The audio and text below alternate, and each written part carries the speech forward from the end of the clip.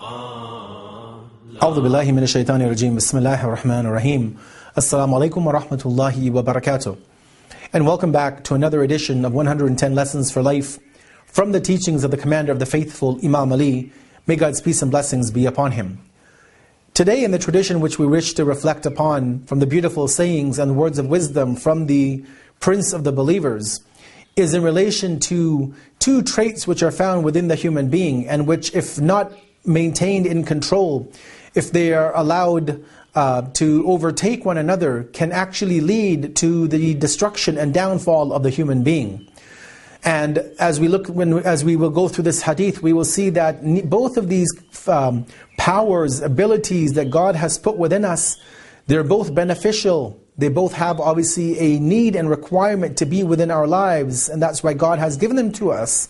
But that we have to realize that they need to be under control, they need to be maintained, they need to be put in check and balance so as not to corrupt us and make us have our downfall.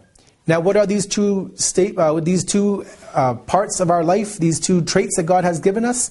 Let us look at the hadith for today and come back and have a brief understanding of what the Commander of the Faithful wants to educate us upon. He says the following statement: "Many a slavish mind is subservient to overpowering longings." Within each and every human being, God has given many different traits that we need to survive, instincts, powers that are given to us. Two of these which the Commander of the Faithful speaks about, and which are talked about in many other traditions, and maybe also we can say is also referred to in the Quran in many different instances, are the powers of the intellect and the power of our desires. Now, the intellect obviously is important. It is what governs us. It is the logic by which we work. It is the power that we try to use to analyze things before we jump into it. Many people would be considered foolish not to think about something before they do it. And so we're always told to think before you speak. Think of the ramifications of any action that you do, because every action will cause a reaction in the world, within ourselves, within our communities, and within the greater overall society. And so when it comes to the talk of the intellect, we realize that the intellect needs to govern every aspect of the human body. What we look at, what we speak, what we hear, where we go, what we do, the intellect needs to govern all of these. But alongside the intellect is the desires, these passions, these wants that the human being has. Many different wishes and inclinations that we have. We have desires for wealth, desires for marriage, let's say, for children, for power, for authority. We have the desire to, let's say, live as much as we can live, as long as we can live.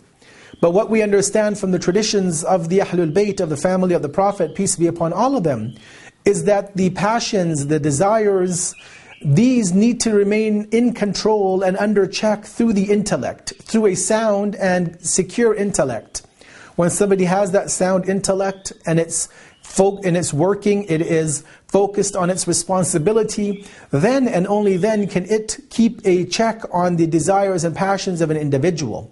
However, if a person allows their desires and wants and uncontrolled wishes and longings to take over their intellect, then this is obviously where many of the problems of society will begin. Many of the problems within our personal lives will begin.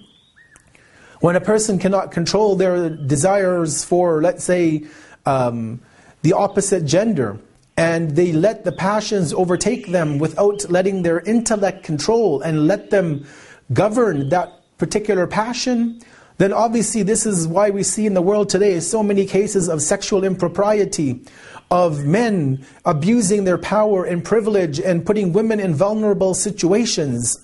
Obviously, the extreme cases of rape that we see, and any kind of sexual molestation, because these sexual desires, which are human needs, are not being controlled by the intellect. Rather, it becomes the opposite.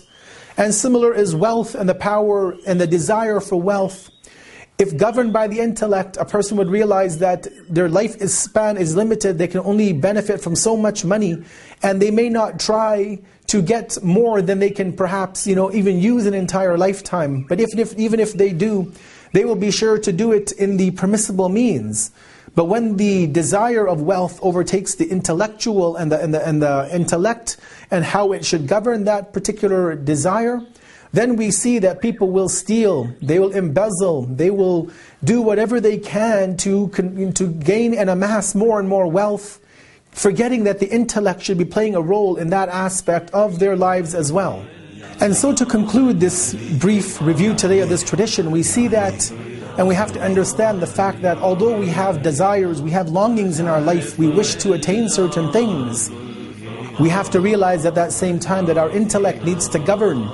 We have to first of all ensure that we have a sound intellect, that our thinking is straight, that we're not on a deviant course, that we have the ability to correctly review and analyze and come to logical conclusions. And then and only then can we use this sound intellect to govern our lives, to formulate how we live our lives in this world. And if we are able to do so, then we will see that the world that we live in today, which is full of chaos and anarchy, it's full of wars and killing, it's full of rapes, it's full of embezzlement, it's full of people having to suffer many difficulties in their lives.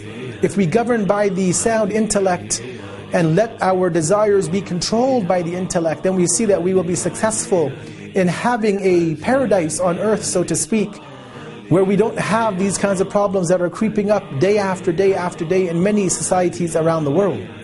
Wassalamu alaikum wa rahmatullahi wa barakatuh.